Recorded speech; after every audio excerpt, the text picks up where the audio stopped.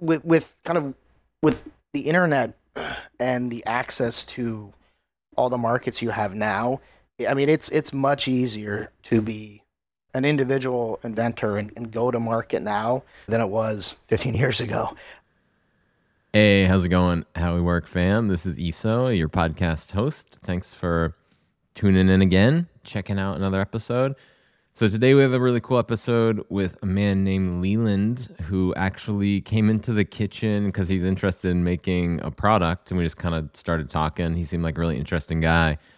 He's a rocket scientist, an inventor, and has some really interesting, pretty inspirational stories about his use of psychedelics.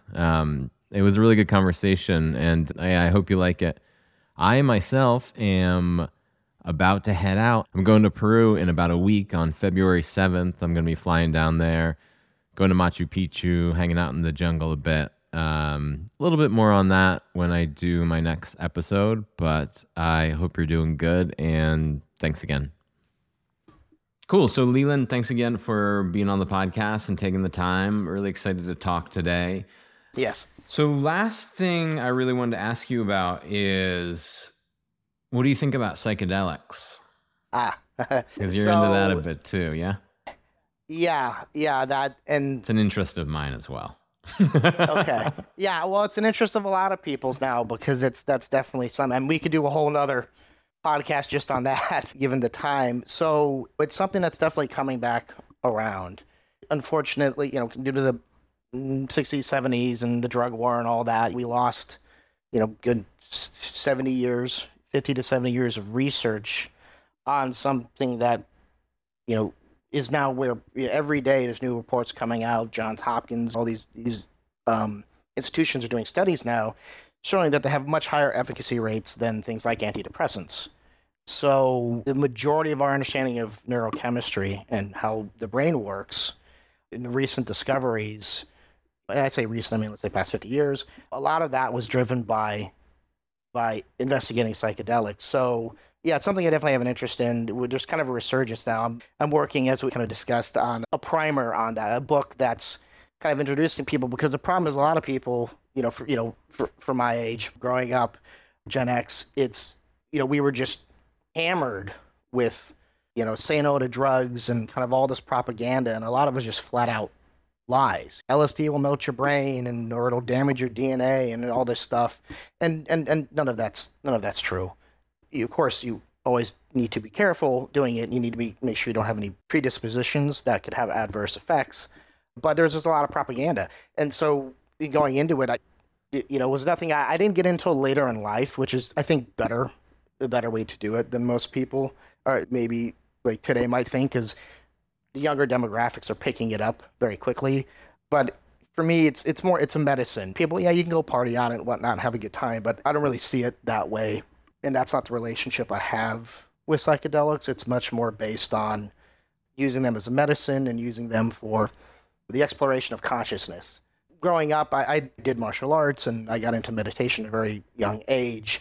And so kind of from that young age, I was kind of always looking into exploring consciousness. So psychedelics are the best tool we have. Those compounds are unlike anything else. So I'm glad to see that there's a resurgence now. I'm glad to see there's an acceptance now. I mean, it's being used for all kinds of things. PTSD for veterans, it's very effective at that.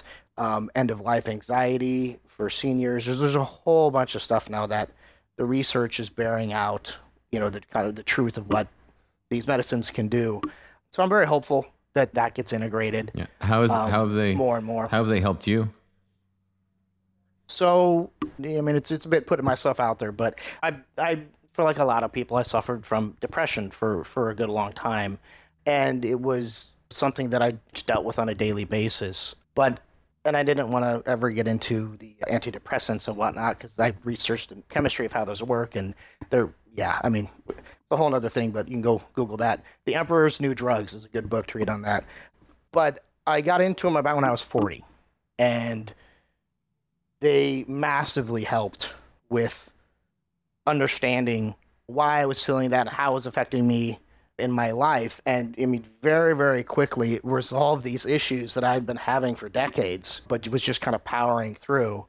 And it resolved those very quickly. And then went from there to, kind of getting a much better understanding of myself and my life and reality and all these things that psychedelics introduce you to, and exploring consciousness kind of at a level of excitement in a way. That's the undiscovered country. And so you're really getting out there as an explorer, depending on how you do them, what your relationship is. And so, I mean, it's been a massive, massive benefit in my life. Yeah, that's great. Yeah, no, I think it helped me a lot too. Like, why do you think specifically it helped with your depression? Like, was there like some piece of information that you feel like they open up for you that helped you move past it? Or was it just kind of like a general sense of your life being different when you kind of came out of the experience? It was very specific in our lives. Like, again, so we're just perception. We're beings of consciousness and perception, kind of when you boil it down to it. And the understanding of how the human species perceives things is there's a whole science there. I'd recommend reading The Case Against Reality by Donald Hoffman on that. It's a good kind of introduction into that. And sometimes there's things they're just kind of hiding right out of sight, and they're not in front of your face, but they're there, and they can travel with you your whole life, and you might not see them.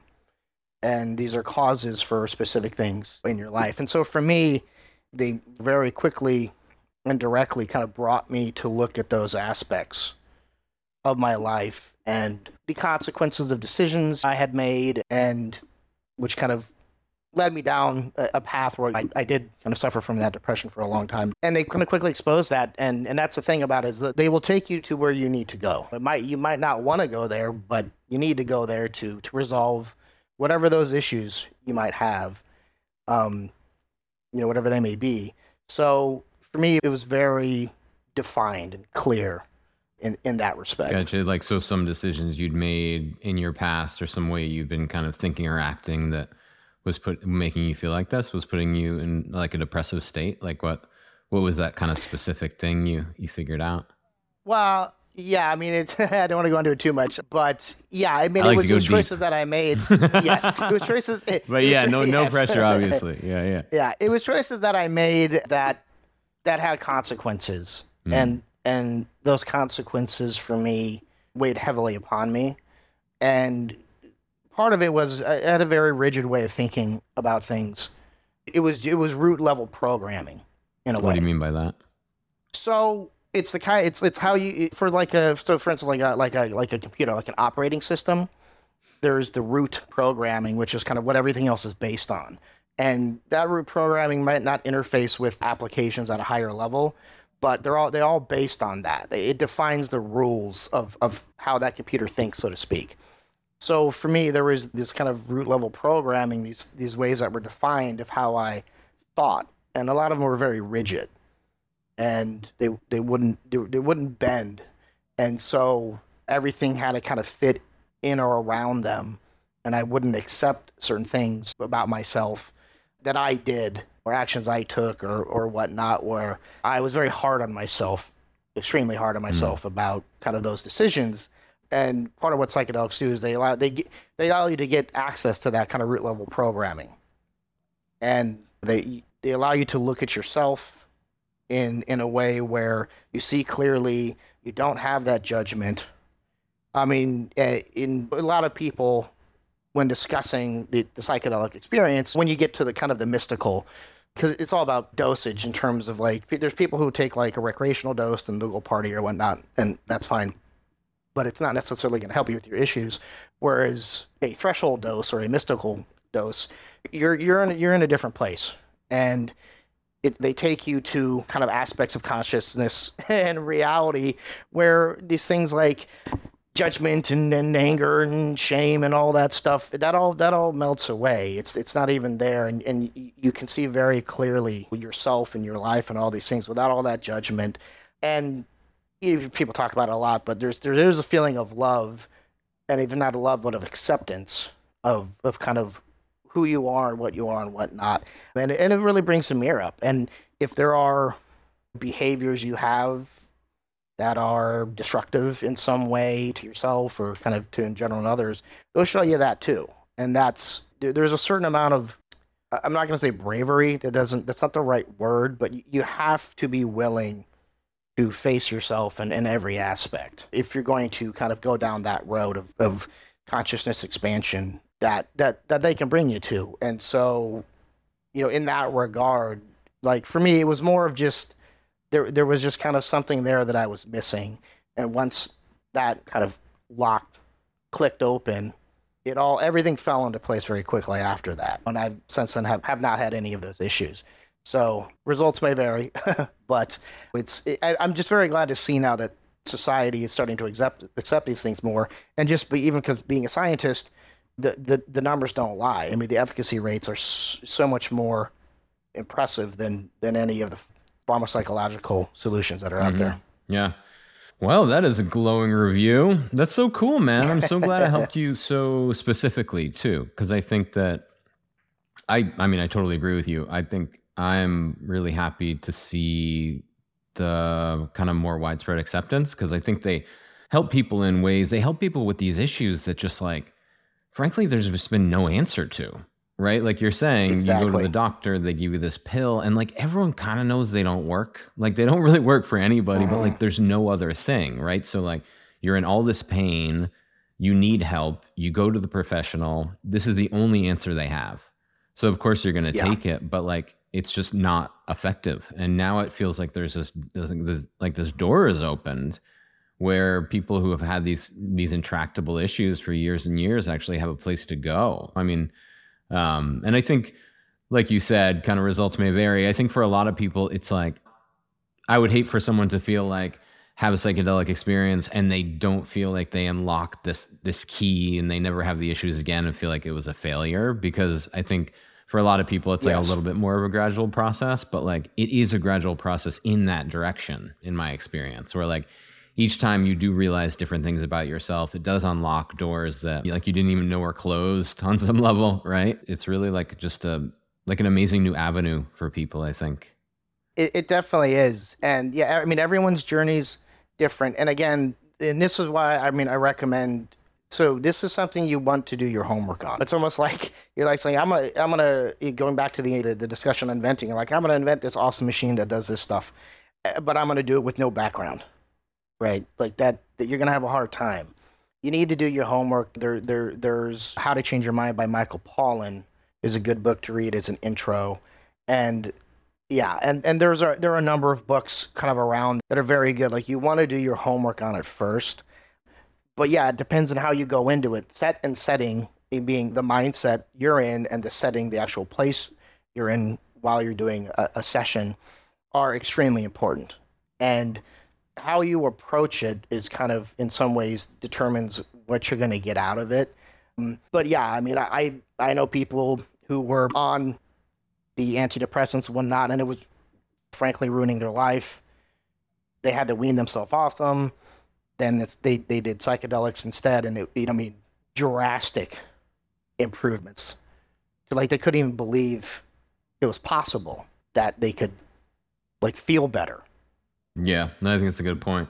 Yeah, and I think you're right about needing to do your research. So for anybody out there, obviously, who does not have much experience with this, I would really say, if you can find a guide, right? Like you were talking about more therapeutic situations, because yeah, I mean, I did a ton of psychedelics when I was a kid in those kind of ways that you're talking about, just like going to parties and like throwing snowballs at 3 a.m. and just having a crazy experience. But it's but having a psychedelic experience with a guide is a categorically different thing. It's like, it's just not the same. It's not the same drug. It's not a drug at that point, right? I agree that the kind of terminology, it's like either all drugs are drugs, quote unquote, or no drugs are drugs. I mean, if you think about it, the most destructive drug in the history of mankind is alcohol, right? But that's something that's legal. People use all the time, and people don't consider it a drug, but it is very much a drug. Yeah, no, it's a bad drug, but so good too. It's a confusing one, right? Like all drugs. I mean, I think that's the point, right? It's like everything, like dose is important in all things. Could you talk a bit about your life as an inventor, which I'm personally really interested in? Sure. And thanks for having me. So appreciate the invite and happy to be here. So yeah, for myself, inventing, it's something that growing up through my life, despite kind of my academic background and whatnot, and kind of the more cerebral aspects of that, I was always kind of hands-on, working on stuff, taking stuff apart, putting it back together, just kind of a curiosity about how things worked. And it wasn't until kind of later that I started to kind of really think and apply some of the stuff from my background, particularly in physics, to kind of the idea of inventions and inventing. Gotcha. What kind of things have you invented? It's actually, well, it was born out of when we had those really bad wildfires here in California. It was back in 2018, 2019. And where I lived, there was just days where ash was coming down all everyone's cars in the street and everything. And something that, I wanted was to see, I need some kind of breathing filter or something, but not a mask, because wearing a, N95 or whatnot, I mean, after COVID, everybody knows, but it's not necessarily conducive to doing certain things. And so I thought about, well, what about a nasal filter? So I looked on the market and I saw a couple things, but they're really just gimmicks. They won't actually really provide you any protection from particulates in the air.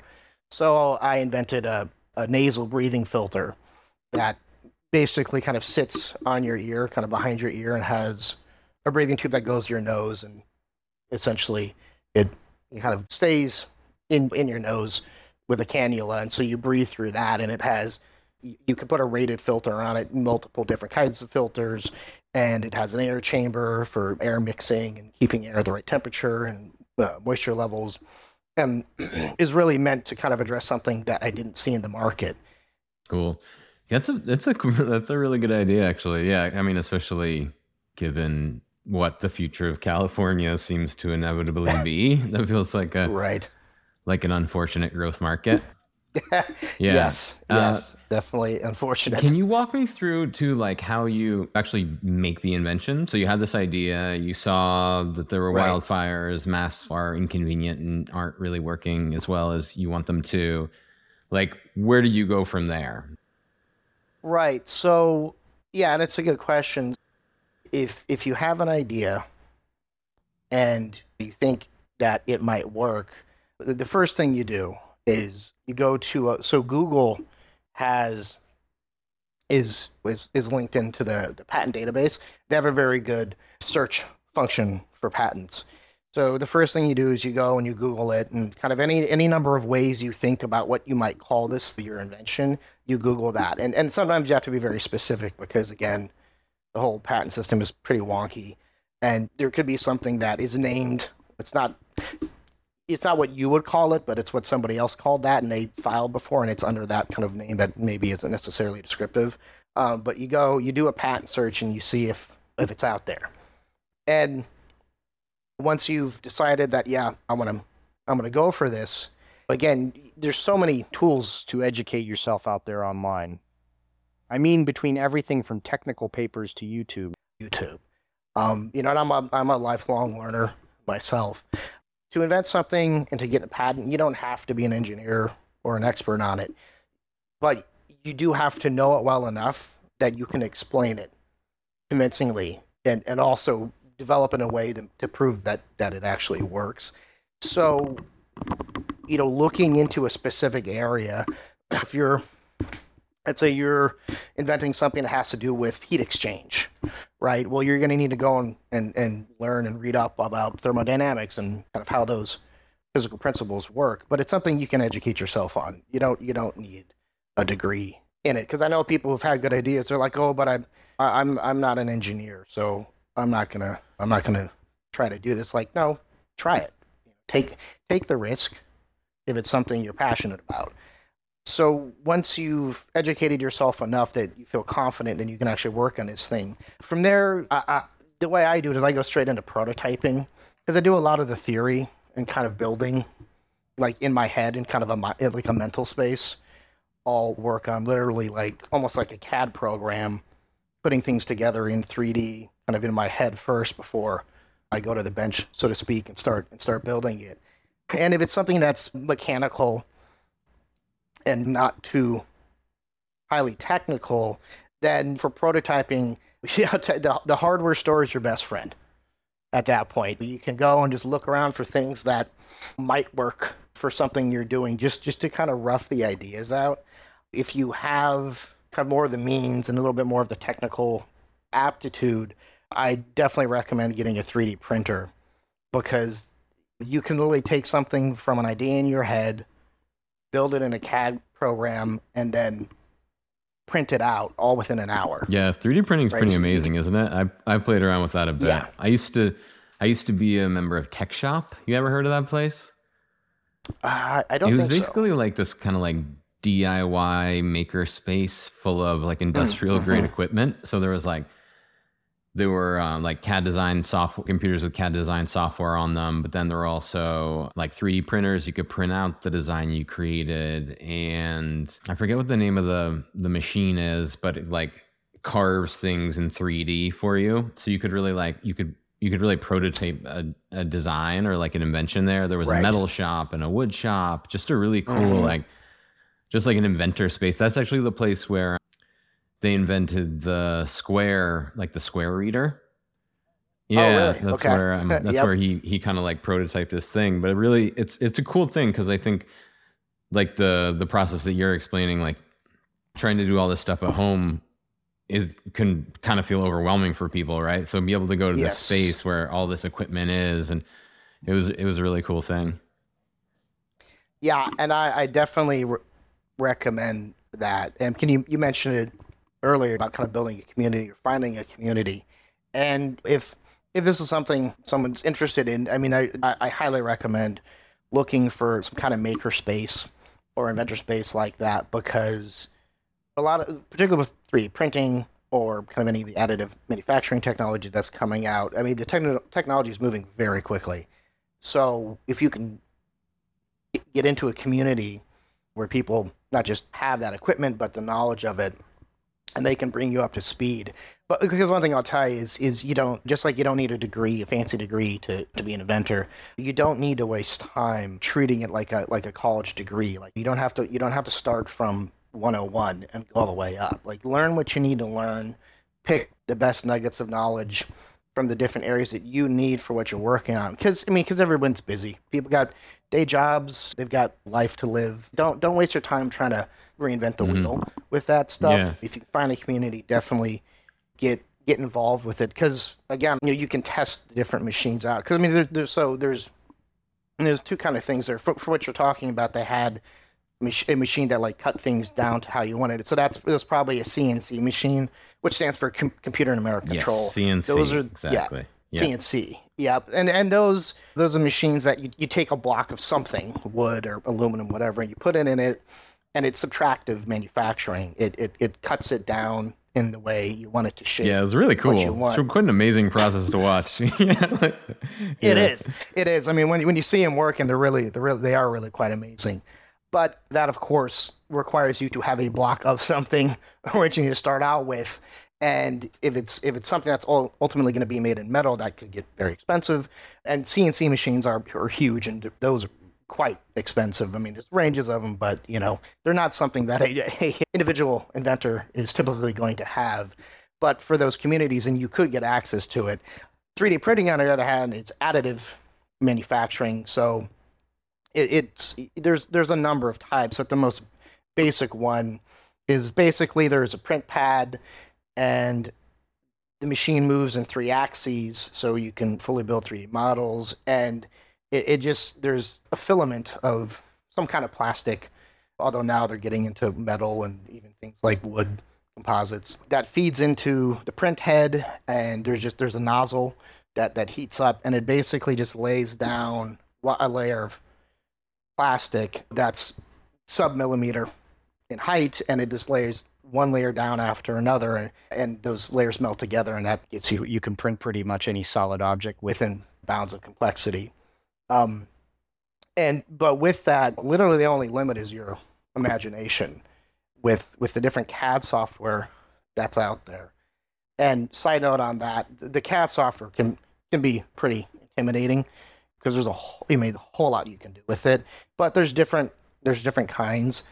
that have different levels of difficulty and complexity to work with. If anyone's interested in it, something that actually I'd recommend is one called Tinkercad, and that's just tinkercad.com. It's actually built more for educational purposes, but it has a lot of like pre-programmed shapes, squares, circles, bends, tubes, all these things, and you can bring them in and then manipulate them from that point. It's just a really quick way to like kind of throw prototypes together or ideas. I mean, sometimes just trying to put something together in CAD space helps you figure out the optimal way to build it. And the 3D printers are coming way down in price. I have a it's called Prusa is the name of the company. Like a Prusa Mark III. I think it was like $700. It gets shipped to you, not put together. You put it together yourself, but you can get it shipped to you fully put together if you're not that kind of mechanically inclined. So there's ones for like even $300-400 now.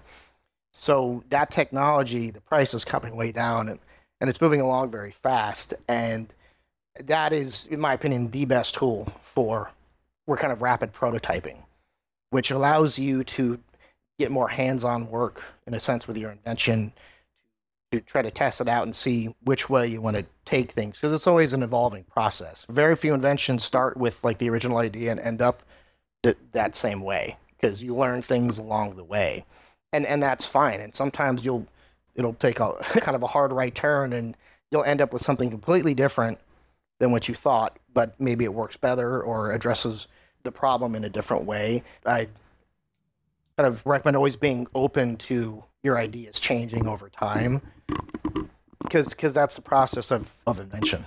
Yeah, I think that's good advice, because you can really catch yourself up, just like with any idea, any business idea or invention idea, right? You can kind of like see all the problems that are looming ahead and spend all your time trying to solve issues that in the end aren't issues at all, or inevitably your idea will have changed by the time you got there anyway. Right. And so like all this time you spent trying to solve this stuff like isn't even relevant. Again, it's very debilitating. Yeah. And that's another kind of trap you got to be careful not to fall into. So people they start thinking about like going to market before they even, they've even really invented it. Like, oh, well, how about this? What about manufacturing? What markets? What about footprint? What's the addressable market here? It's like that's all way beyond. Like the first thing you have to do is invent the thing and then protect yourself. So I mean, ultimately, with patents, it all comes down to your protection for yourself and your potential eventual business. Do you feel successful in however way you define that? That's a good question. Yes and no. I mean, I think everyone has to determine that for themselves. For me, there's always what I've done, and like could I have done it better? Could I have done more? I take the kind of concrete successes, things I've done that I can say, okay, I did that. And if I can look at it and say, I could have done things better, or I could have done more or whatnot. But I don't know, I'm not a perfectionist per se, but I kind of always expect more from myself. That's healthy to a degree. Inventors can often kind of run into that where they think it's never good enough. I need to make it better, or it can be better, and they kind of keep iterating and they never actually kind of get to the end result. So there comes a practical time, particularly in like inventing, where you say, okay, like this is good enough for now to move forward. But in life in general, I guess, yeah, I mean, I could, yes, like you could say I'm successful, but I always feel that there's another horizon that I can get to. Yeah, it's a good way to look at it. Yeah, you feel successful, but you're not done, right? Exactly. Yeah. So I'm experimenting with my format of this podcast, and one thing I'm trying is asking these kind of like quick fire questions. I won't kind of engage you in conversation in them. They'll just be kind of like quick, kind of succinct answers, and then we can move on to the next one. That sound good? Cool, sure. Man. What are you most proud of? Probably my degree in astrophysics. Yeah. Who helped you along the way? My parents, my friends, other students banding together to kind of survive the program at Berkeley. What's your favorite thing about your work? The challenge of coming up with something new. It's like you can see something where it is and you say, this is good, but how can I make it better? right? Because there's a few things that are just kind of like they come out that are end state. And so I always love the challenge of improving upon something, making something better, evolving things kind of to their best kind of possible limit. And this can be a little bit of a longer one, actually, but can you talk about the process of actually selling an invention? Like, how do you do that? You got the thing, Yeah. you want people to have it. Because I actually played around with the reason, part of the reason I really wanted to talk about inventing is it's something that I've tried to do a good amount in my life, like been excited about and kind of like come up with different ideas and done some research and done like some prototyping. I've never gotten all the way, but the kind of sales side of it always felt pretty daunting. Like, how do you partner up with a company? Do you sell your patent to a company? Like, how do you make that happen? Yeah, and that's a good question. That is dependent upon your invention. So, if you have something that, let's say, takes some amount of technical manufacturing to make, and you don't have the manufacturing logistics in your personal life, or very very very few people do, you would find a company or try to find a company that you would license the patent to. I would not recommend selling a patent outright. There are some situations where that might be the best way to go, but typically I'd recommend licensing the patent, where it's essentially you say, let's say there's a company that manufactures things that are similar to your invention and they're in the right market, they have the right distribution channels, they have the right target audience, then you would license to them, which kind of gives them a right to manufacture your product, and then they go out and sell it along their distribution channels, and then you get a cut. So that kind of depends on the technical requirements of manufacturing it. For other things, because there are smaller things that you may be able to manufacture yourself. Like for me, like the air filter, in the beginning, those are things I could 3D print. I can kind of make most of the parts at home or contract out some of the pieces for things like injection molding and whatnot if I might need that. With the internet and the access to all the markets you have now, I mean it's much easier to be an individual inventor and go to market now than it was 15 years ago. Um, we definitely have a benefit in kind of living in this day and age. So if you have something that you can manufacture, at least in limited, kind of doing batches yourself, you do platforms like Etsy or Shopify or any kind of the e-commerce platforms. Those are a great way to get your invention out there, but you do need to be buttoned up. Like you need to have documentation. You'll need to have pictures and collateral, marketing collateral. It'll need to look good, and you'll need to make sure you can meet kind of the orders that you put out there that you sell. But you can start small and grow. And of course, there's larger platforms like Amazon, but that's later on. That would be more if you had a manufacturing partner.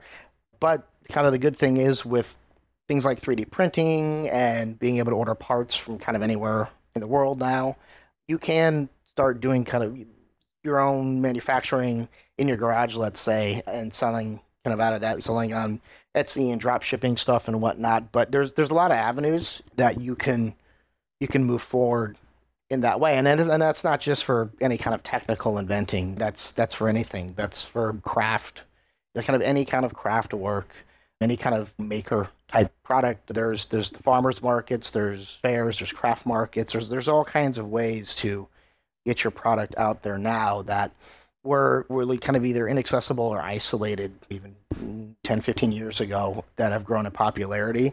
So again, I wouldn't worry so much about getting to market first. It's about whatever it is, whether it's an invention or craft or making hot sauce, as you and I discussed before.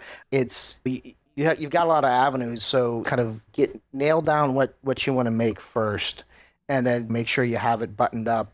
And there are services out there that can help in terms of marketing and whatnot. And again, if you find a good community, you can leverage that community for the knowledge and the know-how for the things you might not have experience in, and you can quickly come up to speed leveraging those relationships. Mm-hmm. Yeah, I think that's a good advice. Yeah, I mean, just thinking about it like any other business, right? Kind of getting the word out there, getting your marketing all buttoned up. Yeah, because I think when you think about inventing something, especially something kind of technical, there's this feeling like, well, I can't make it myself. Like I gotta get someone else to make it for me, so I don't have the resources, right?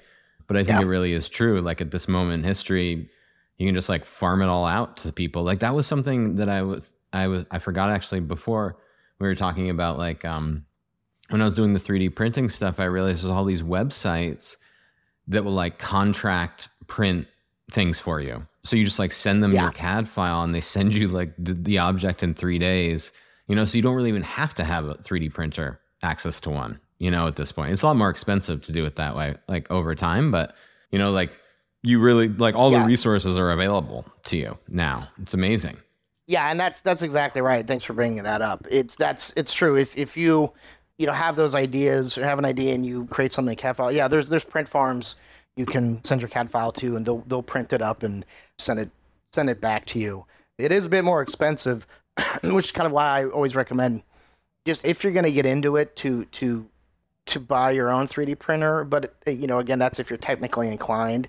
If it's not something you want to deal with and you don't mind the additional cost, then you can have one of these these 3D print shops print it up and send it to you. Although I would recommend, if you haven't filed for a patent and it's something you're worried about someone looking at that idea maybe and potentially trying to make their own version of it, if you're going to send out for parts, don't send it all to one place so they have the whole design. Sends one part of it to one print farm and maybe another part to another print farm. Maybe kind of the secret sauce, so to speak, part of it maybe kind of you do yourself if possible. But I mean, I would always recommend thinking defensively about your IP. So because the intellectual property, it is a bummer, frankly, in a lot of ways, that you have to think about it defensively like that. In an ideal world, you wouldn't have to kind of worry about people stealing your ideas, but it does happen. So I definitely recommend thinking defensively about it, and that goes everything from farming out, getting different components printed in different places, to even talking about it. I mean, if you go out there and get on some of the inventor forums, which is they can be pretty all over the place. But there's plenty of horror stories out there about people at a party or something, and they're talking about this invention, this idea of theirs because they're very excited about it. And lo and behold, they end up, there's someone sitting there, in that group listening who works for a company that makes something like that, and then all of a sudden that company comes out with something very similar, which has never had before. It's always, I always recommend taking one step back and thinking about, okay, how could this backfire if I take this course of action? Mm-hmm. And then kind of coming up with a plan, a strategy from that point. Yeah, that's good advice. Here, let me ask you this question, and you are totally welcome to say you don't want to answer it. Okay, but this is a question I've been asking everybody because I think people are really interested in it, and it's something that no one ever talks about. How much money did you make last year? For me, it hasn't been so much of that. It's been more, it's equity. So it's a different kind of, because of the startup stuff. Yeah. Gotcha. Yeah, that's cool. Yeah, I mean, that's the thing. I think that people in your position who are doing all kinds of different stuff, and people are starting their own businesses and stuff, like no one has any sense of how much money you make in something like that. And I think that people who are kind of trying to embark in something new and different, it's an interesting thing. Yeah. So it's a lot of equity for you in the startups you work with. Yeah. And that's usually how it's on early stage startups. That's usually how it is, because they're, well, yeah, I mean, and there's a lot of nuances of that, and we can go into that if, kind of there's an interest to discuss the startup space. Yeah, we don't have too much more time. So yeah, we probably shouldn't embark too heavily on that. But yeah, generally how it works in the early stages is you might put some money into it yourself, but really it's all equity in the beginning. Like there's no salary. And if there is, it's, kind of, it's something, low, because the business needs to use money to operate. So that's the other thing. Going in an early stage startup is something you definitely have to calculate, because you might not have any income coming in, but you're gaining equity now, which could end up being worth a lot later. Mm-hmm. Investment in your future. Cool, man. Well, I really appreciate you being on the podcast. It was fun talking about inventing and talking about psychedelics. So it's really cool to hear about how positive your experience has been with psychedelics. It's like, I feel happy for you. It feels like you really, like something really unlocked for you. And that must feel really just very satisfying. It is, and thank you. I appreciate that. It is. It's kind of one of the reasons why I'm working on this primer again. Very much a work in progress. But and one of the reasons because part of it's just to battle like the misinformation. Because the people I know in my life, when I've told them about this, they're like, "Wait, what?" And they ask all these questions, and it just shows like that people just don't know enough about it, and not from like a clinical or academic standpoint, from just like a real life in your daily life understanding of kind of these things, even just how they affect your neurology. People just don't know, and so that's kind of for me. It's one of the things like we need to get that information out there more because there's so many people it can help, and it's a better solution than what we have now. Well said. Well said. Cool. Well, thanks again, Leland. I really appreciate your time, and yeah, we'll talk soon. You bet. Thanks, Cool. Iso. Happy to be on. Thanks, man.